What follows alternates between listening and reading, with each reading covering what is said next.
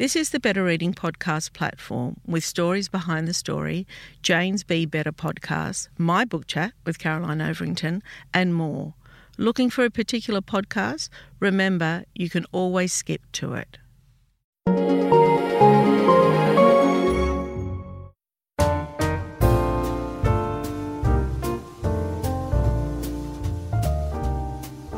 Welcome to the Better Reading Podcast, Stories Behind the Story, brought to you by Belinda Audio. Listen to Belinda audiobooks, anywhere, everywhere. Hi, this is Cheryl Arkle from the Better Reading Podcast, Stories Behind the Story. We talk to authors about how they came to tell us their story. Belinda Alexandra, welcome to Better Reading. Hi Cheryl, it's great to be here. We just love having you in the office. Honestly, since you've walked in, which was 15 minutes ago, we've been giggling non-stop. I know. It's a happy place. It is a happy place. And you've been here how many times in the last couple of weeks? I have come here every Thursday for the past 3 weeks. So if you haven't got the hint that I'm looking for a job, I don't know what else I can do, Cheryl. I think we're going to need to make some space for you, a desk at least. A desk at least. Yeah. I guess you and I have known each other for so long, haven't we? Yeah, look, really, you were a fantastic supporter when my first book came out 20 years ago with White Gardenia. Of course, I was 10 years old back then. Back then, I was a very young writer. But thanks to your support, that book really got out there to the Australian reader, which was great because there weren't a lot of Australian writers doing historical fiction. I mean, there was Paulina Simons and, a few other American authors, but you really supported me in that. So it was a great start. I remember a few years ago too, you came in and you were wearing a beautiful, was it a blue dress? And we did a Facebook Live. Yeah, and that's you're right. Stunningly gorgeous. Oh, thank you. As you do today. Now, I was nervous about you coming in today because I had Natasha Lester in today, who I know you two are friends, and then you, and I was just like walking around the park and thinking, I've got two fashionistas in today. What am I going to wear? Well, you're a natural beauty, Cheryl. Right. It doesn't take much to make you look good. Now, also, too, I think we should tell our listeners about that time. I don't know what we were doing, but it was Miff Warhurst, and we were talking about podcasts that we liked. Remember that? Yes. And what were your favourites? I think from memory, mine were mainly cat podcasts and then yoga and tranquility, and you had very heavy political podcasts to listen to. Yes, Revisionist History, The Daily, the New York Times Daily or something. I was really like, I wonder if Miff knew that was going to happen, that we were so different. No, we had to explain we were a brunette and a blonde. And she together. knew which was. Yeah. But I read so much heavy stuff for my historical fiction that I think once I get out of my writing room, I have to do light things. Yeah. Like, as you know, I'm a dancer. I do dance classes and I sort of have to get around You have to clear your head. You have to clear your head. Yeah. And some of the historical fiction research they do, it's just very interesting, but it is a bit like doing a university degree for each book. Absolutely. So I think I'm just dialing myself on Legally Blonde there. I do think you've got to find escapism when you can get it. And I was talking to Natasha about that earlier. I find my solace, I said to her it's a bit like, clearing the chalkboard. I need to wake up in the morning and clear my head, and that's usually through walking the dog and then swimming. That's how it happens. You need to have something. Yeah. Yeah. Yeah, look, I definitely have a morning routine because I think that helps so much with the writing. And I've heard that one of the worst things that we do, and we all have a habit of doing this, is waking up and thinking about all the world's problems before we've even started the day. So what I like to do is when the alarm goes off. Well, I have 3 cats sleeping on top of me, so first I have to gently move them out of the way.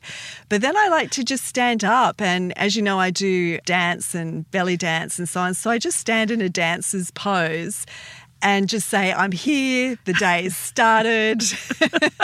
So let's be excited about it because none of us know how long we're here for. So I so agree with that. I really do. My favourite thing is having my coffee and toast in the morning.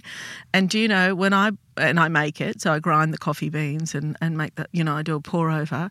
And when I take a sip of that coffee, I think, well, I'm the luckiest person today. Yeah.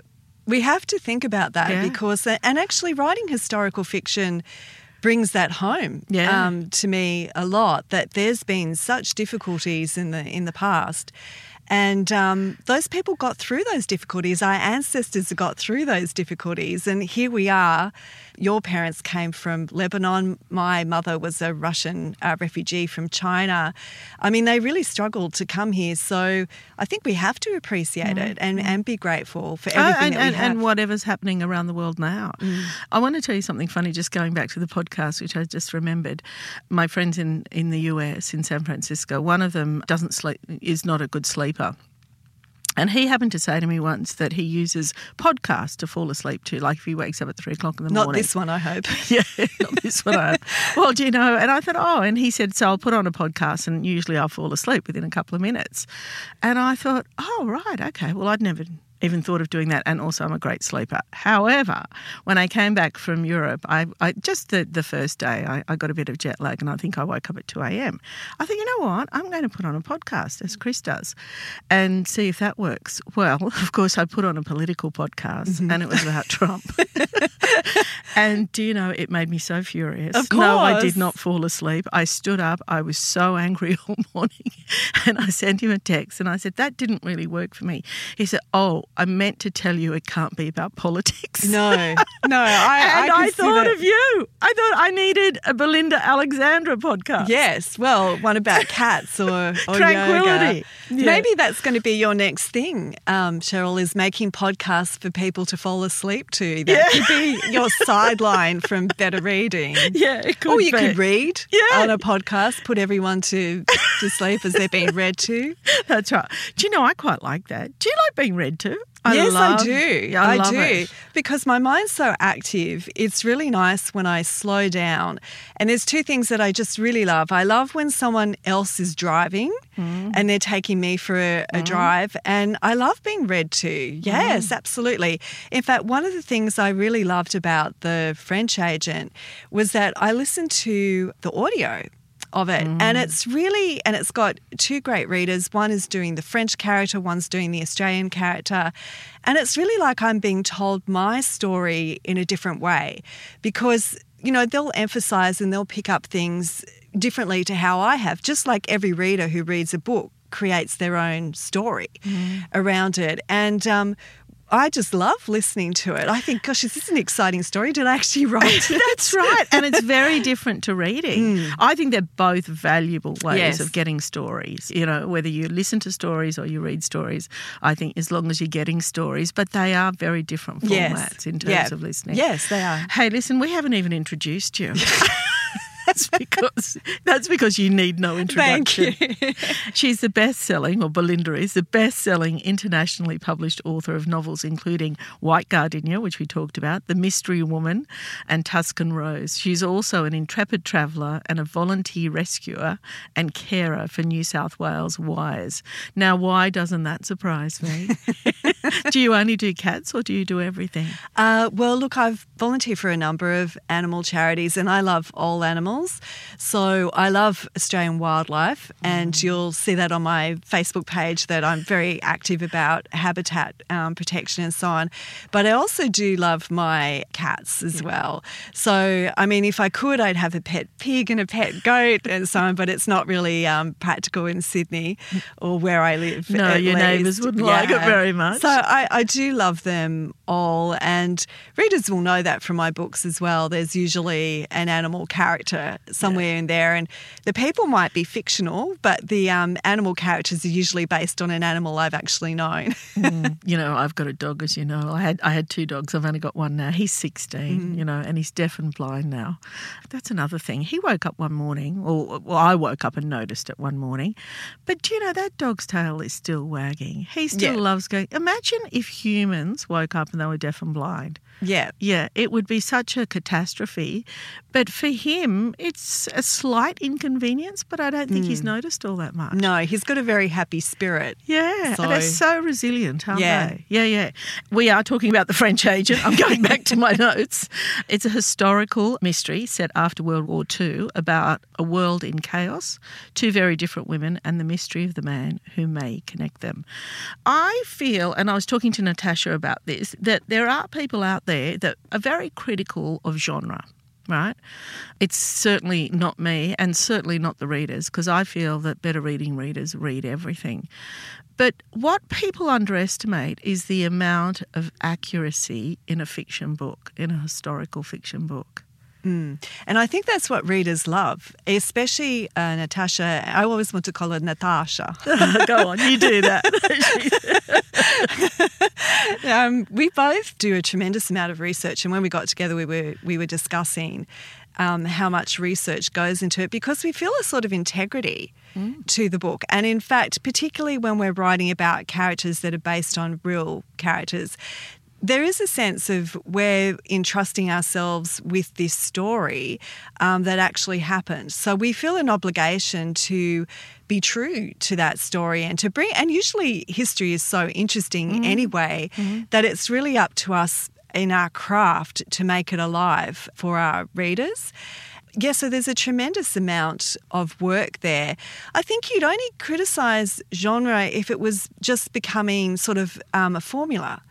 As long as you're not creating just a formula that everyone can predict how it's going to go. I think when they open the book and they know that they're going to go on an adventure, they don't quite know what's going to happen, but they know that when they get to the end of the book, they're going to understand something more deeply. They're going to have actually participated in history. And I think that takes a tremendous amount of work, because you can't overload the reader, but you need to pick just the right details to make the reader really feel that they're there and that they are having these experiences. It's really interesting. And interesting the comment that you made earlier, that even though you don't listen to political podcasts, you are reading about it in your research all the time. And that's really quite important, because at the moment, and I don't want to talk about politics, but I just want to get your perspective on this, that, you know, the world is in time of flux. You know, there's kind of uncertainty everywhere you look. When you look at fiction, read all the, you know, about World War II, for example, do you kind of think about that and the impact that where we're at now? Like, are we learning anything? Yeah. Look, I think that's the important thing of understanding history. And one of the reasons I became, so interested in history, I wasn't really interested in the way history was taught at school. It was taught as events happening. But I had a mother, and my grandparents had their lives completely turned upside down by wars and revolutions. And my mother, being brought up in China, had really seen the best and the worst of humanity. And she was always a person that said you need to learn from history and you need to look at history. And I do have hope for the human race. I think we are going 2 steps forward and 1 step back, but that 1 step back is so drastic that we really feel it. But I think the important thing about history is not just world history, but even our own personal histories. We need to look at what we've done and what we're doing repeatedly, and we need to learn how to break that pattern.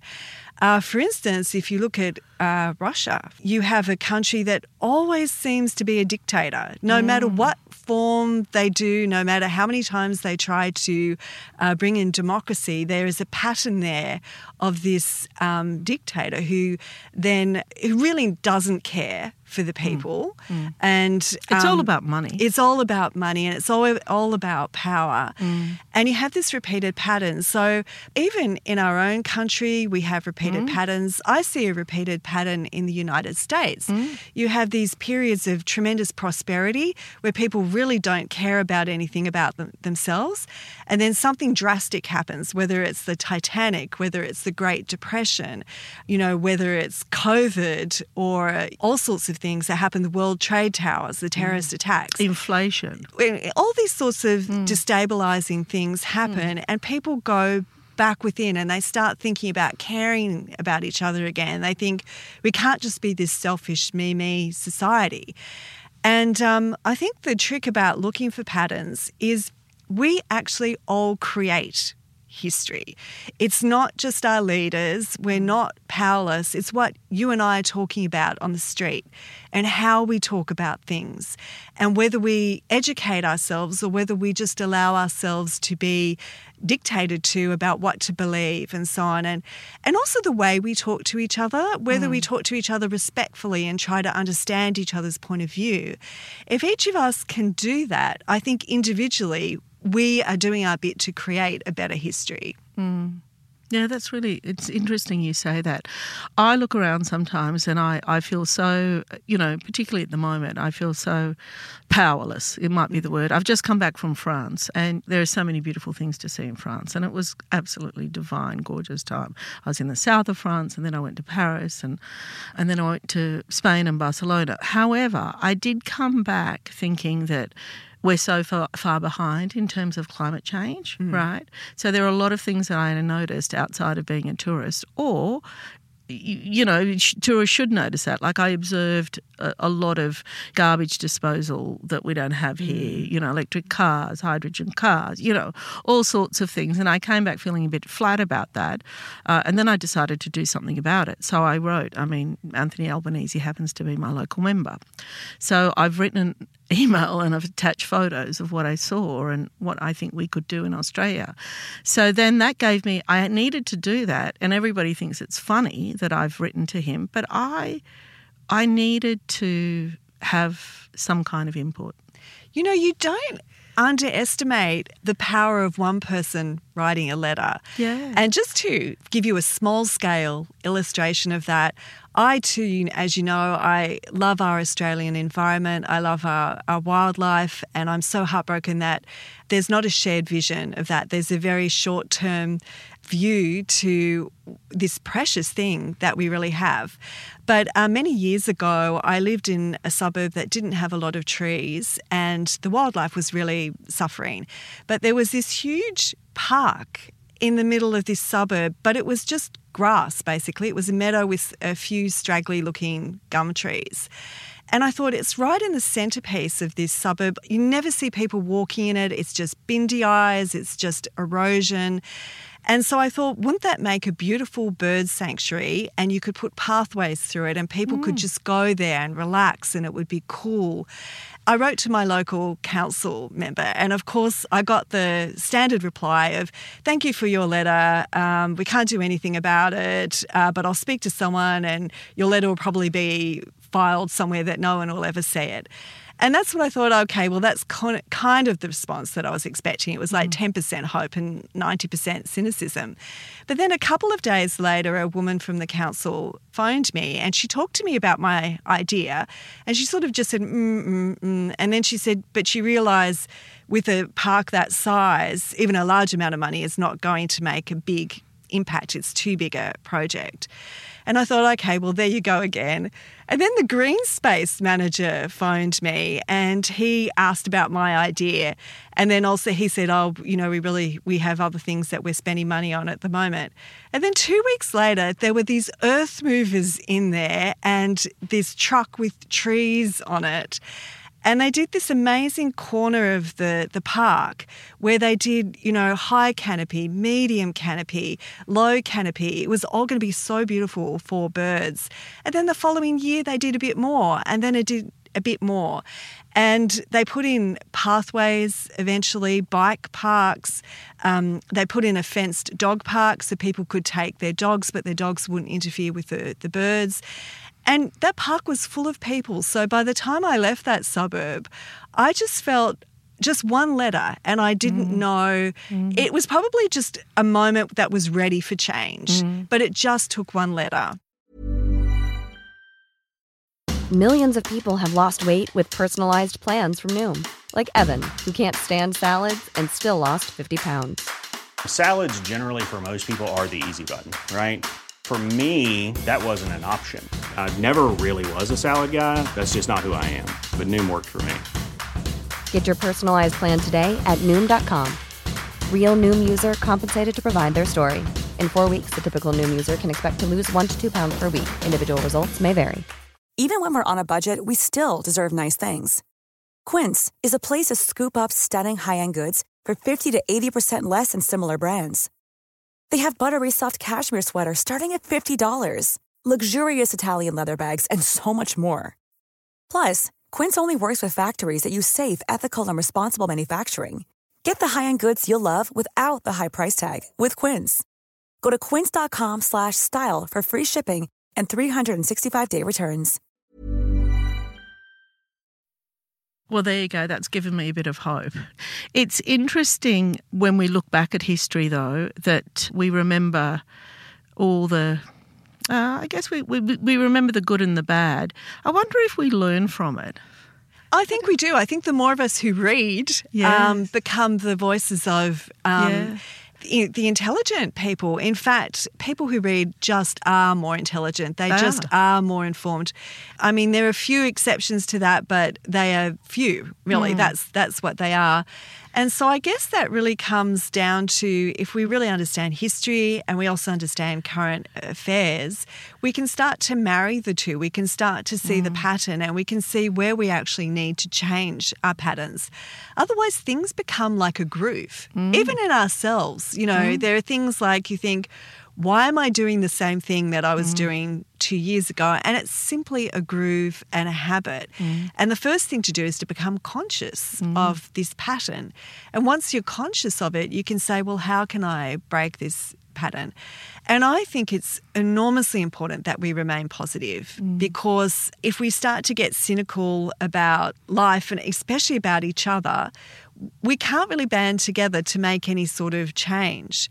And sometimes it can feel that the people who are against us, like for instance, for me, it would be the people that just kill wildlife, don't want them in their garden and drown them or poison them or something like that. If I focus on those people, I won't focus on all the other kindred spirits who are trying to do good in this country. So I think it's really important that we remain positive. You're going to like this story. I'm going to tell you this story. It's an animal story. This beautiful young illustrator and writer came in yesterday called Sammy Bailey, and she writes beautiful picture books for children about animals and their natural habitat. And anyway, we got talking about all sorts of things, and I told her that, you know, my apartment's virtually in a park and I love the kookaburras.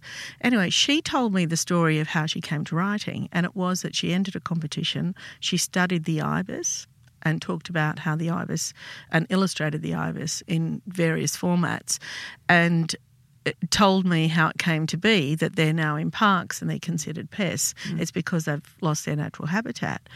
And I felt, terrible amount of guilt. Now, not that I've ever hit an ibis or kicked an ibis or anything.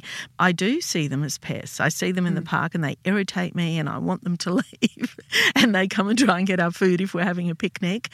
And now I have this completely different view of the ibis, right? And it was because of Sammy. So what I'm going to do in the next couple of days is I'm going to take a photo of the ibis, because you follow me on Instagram, so you know I do post about birds and all sorts of things.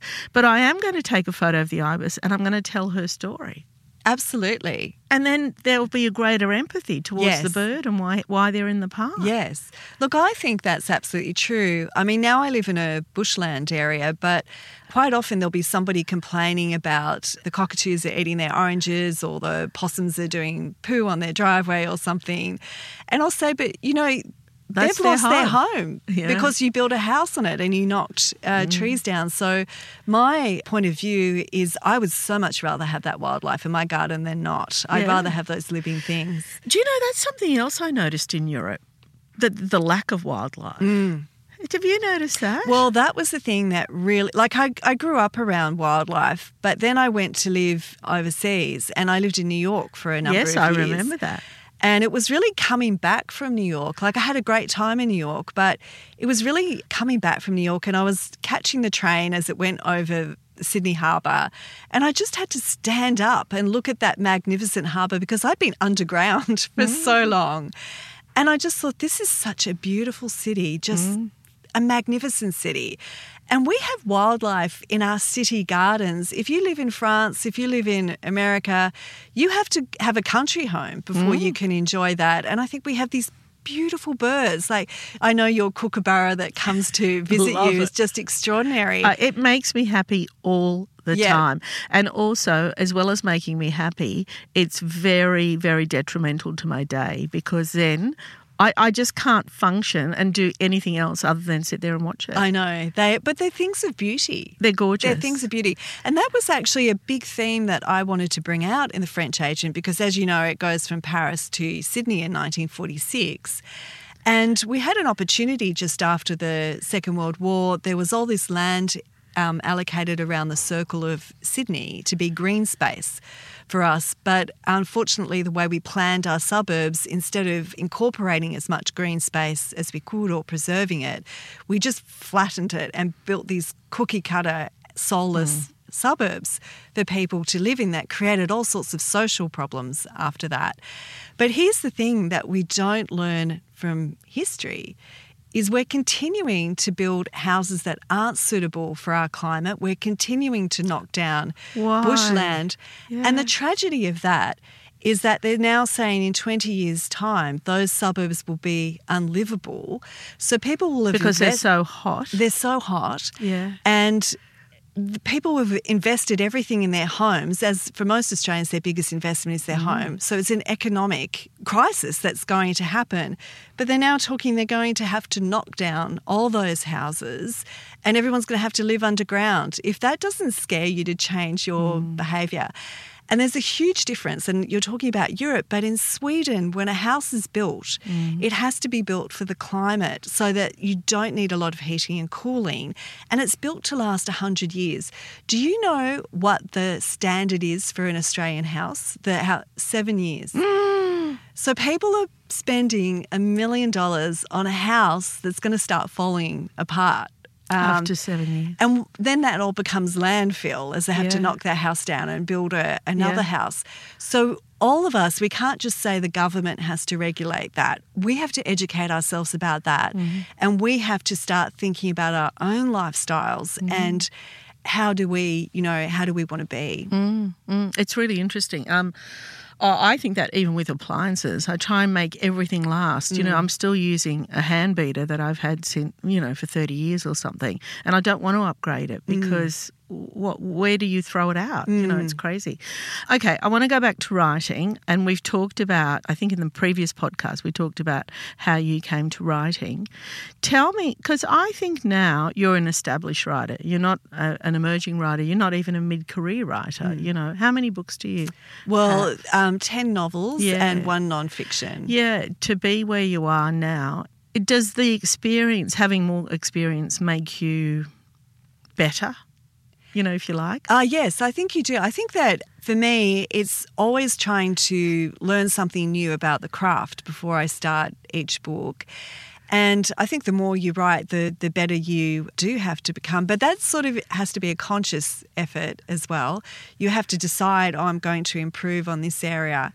I mean, some people will like one book, more than another simply because they relate to it or they relate to that country or that time period more. And also, I think sometimes it's the time that you read it as a reader in your own life. Yes. Where you're at. Yes. Yeah. Look, there's been books that I've picked up and I've thought, I don't really like this book. And then 5 years later, I pick up the book and I go, I love this book. Oh, that's happened to me so often. Yeah. So, if you think, there's this book everyone likes, but I really don't like it, then maybe sometime in the future you give it another go at it. But I think, yes, I feel tremendously privileged because it's not an easy thing to have had that long span career. So I never take that for granted, and I never take my readers for granted. I know that they go out and they spend their money on a book. I feel an obligation to write the very best that I can. I wish I could make everybody happy, but that's not always possible. But I do definitely try to give the very best I can of myself to each book. Do you think the way you write has changed in that time? Yes, and also the way I approach my writing has changed. When I wrote White Gardenia, I had no idea how to write a book, and so I just started and went just to the end. That's basically what I did. Now I probably do a lot more thinking before I actually start to write the book. But, each book is different.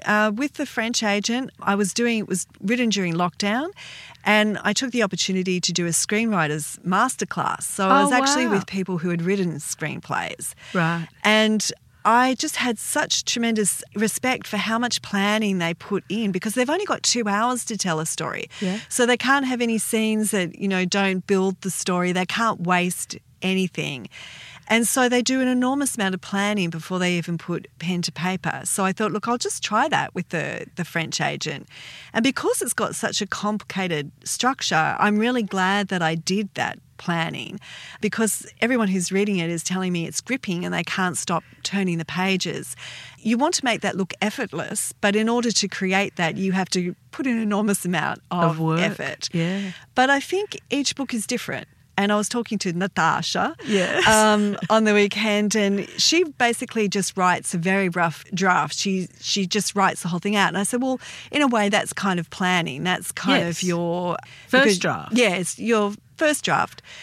So we all have different ways of approaching it. For instance, with me, I like to have at least 4 or 5 of the beginning chapters really solid before I can continue on with a book. Yeah. If I just sort of start and write a first draft that's very, very loose, I kind of feel like I've just got this hot mess in the kitchen. Yeah. I prefer to feel like I know the level that I have to get the rest of this book at, and it's in those first 3 or 4 chapters. Yeah, wow. I know where I'm heading and where everything else has to go. Yeah.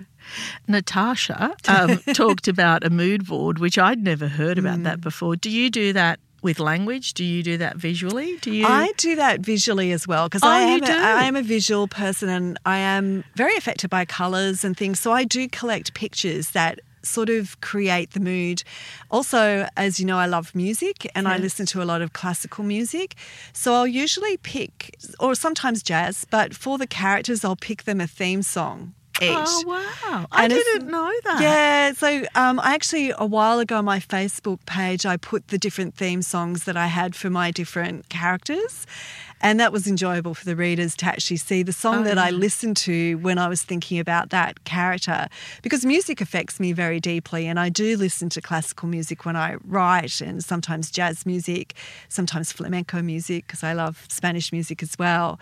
But something that really suits the scene that I'm working on. Yeah, wow, that's really quite beautiful. You're so busy, aren't you? You're saving animals, you're dancing, you're researching history, you're listening to beautiful music. Wow. Do you sleep much? No.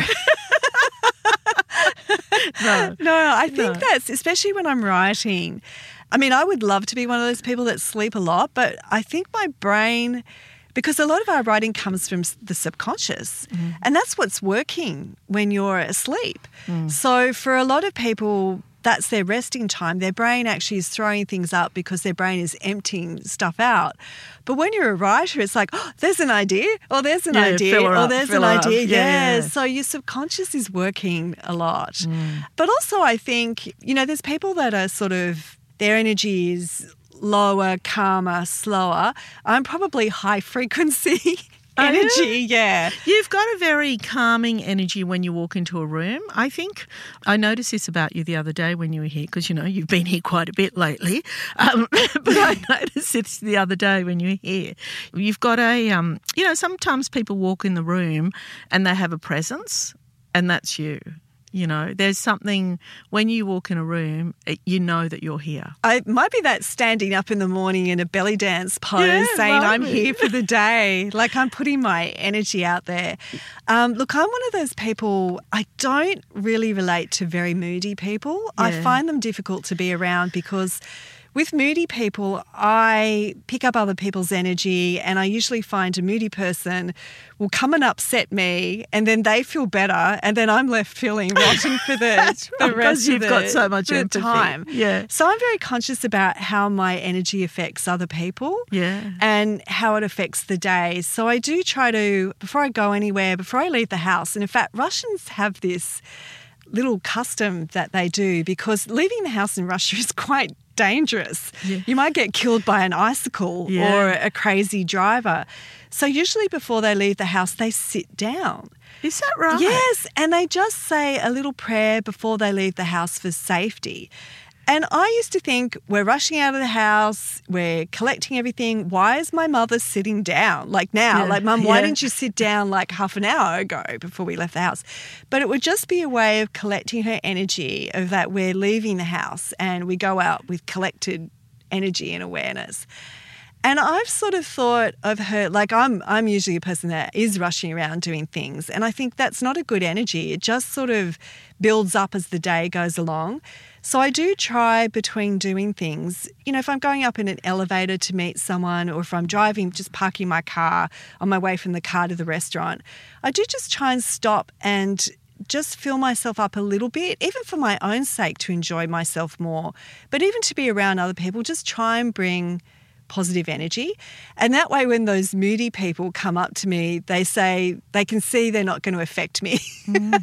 So they'll go find someone else as well. I love that. That is so lovely. And, you know, you must do it so naturally that I didn't even notice that it was a thing. I just thought that that's Belinda. She just gives off I think it's a vibe. habit. I think it's just a habit of being, because I know we affect each other. And I'm very conscious of how we affect each other. So, for instance, when something horrible happens on the news and we all go and tell each other how horrible it is, we all create stress. And panic. And I think it's better to be a person that is coming up with a solution, or coming up how we can use this horrible thing for something better.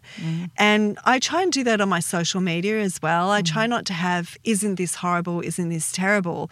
I do try to, you know, if I have to say something, then I try to give some sort of solution, even a small step that we can do in a more positive direction.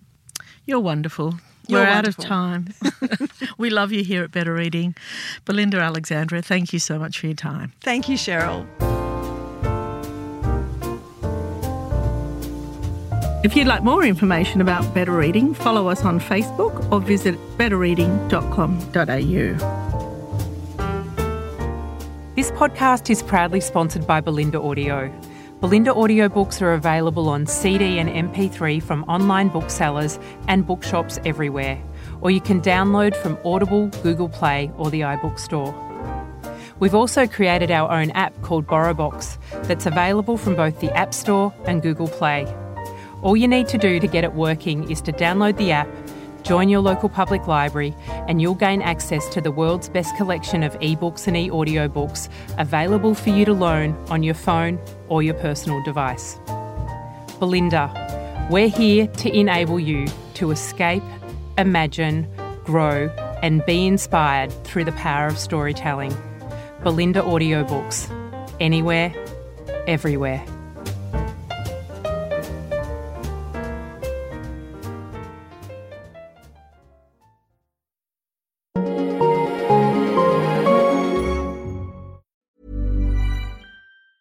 Normally, being a little extra might be a bit much, but not when it comes to healthcare. That's why United Healthcare's Health Protector Guard fixed indemnity insurance plans, underwritten by Golden Rule Insurance Company, supplement your primary plan so you manage out-of-pocket costs. Learn more at uh1.com. Planning for your next trip?